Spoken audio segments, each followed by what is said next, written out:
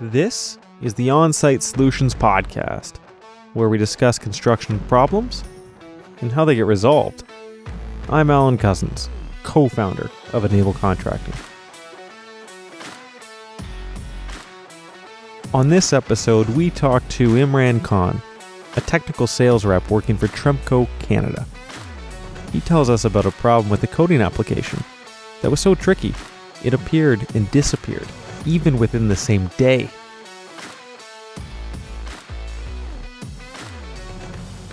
It was a job that happened in Mississauga. It was a large, semi-large, 30,000 square feet or so, suspended parking garage roof deck. What we do is we sell waterproof membranes. In this case, it was a hot rubberized asphalt system. And hot rubber has a long track record. Hot rubber tends to bond really well to prepared concrete surfaces, cures really fast, it sticks really well.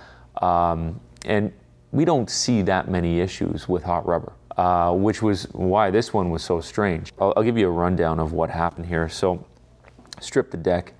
Everything was cleaned, all the concrete was patched, everything was ready to go.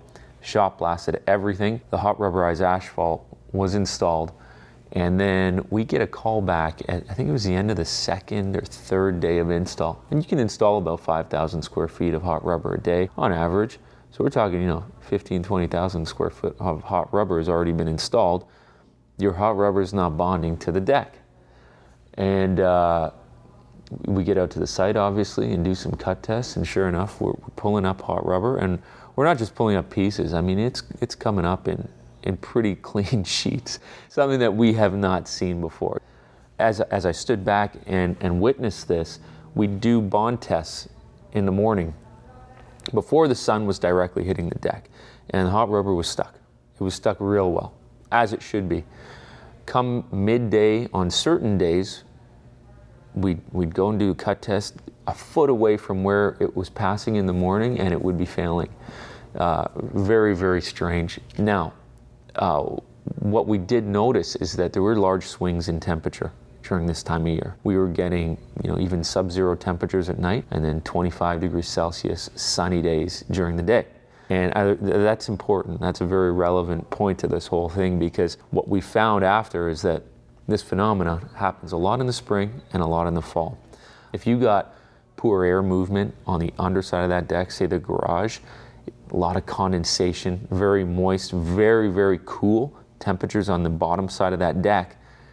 And then during the day, you get these massive swings where it actually gets very warm. You got 25 degrees Celsius. The deck could be reaching, temperatures above that, and the vapor just wants to pull all of the moisture from that underside of the deck through it. And as we learned through experience, maybe over the course of the next few jobs, we saw a relationship between what we learned on that job and what was happening on some other jobs. It wasn't just hot rubber. It happened on other membranes too. And it's a vapor drive issue. Now, we've learned from our mistakes. And when we notice that this phenomenon starts to happen on specific jobs, on particular jobs, what we'll do is we'll backfill right away. So we don't give, the heat and the sun a chance to heat up that deck and that recently installed membrane, so that you won't get that same effect. So if you basically insulate and backfill that deck with whatever it may be, your crushed stone or overburden or rigid insulation, that really negates that whole vapor drive effect.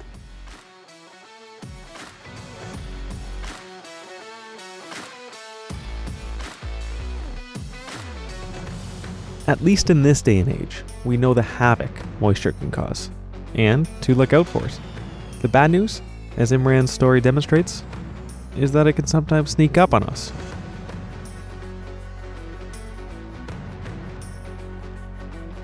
That's it for today's episode. Until next time, I'm Alan Cousins. A special thanks to my co-founder of Enable Contracting, Kevin Cousins, and to the ever-talented advisor of this episode, Amanda Capito. If you think you might want to share an interesting story of your own about a particular problem on a construction site and how you solved it, please email me at information@enablecontracting.com with tension on-site solutions in the email title.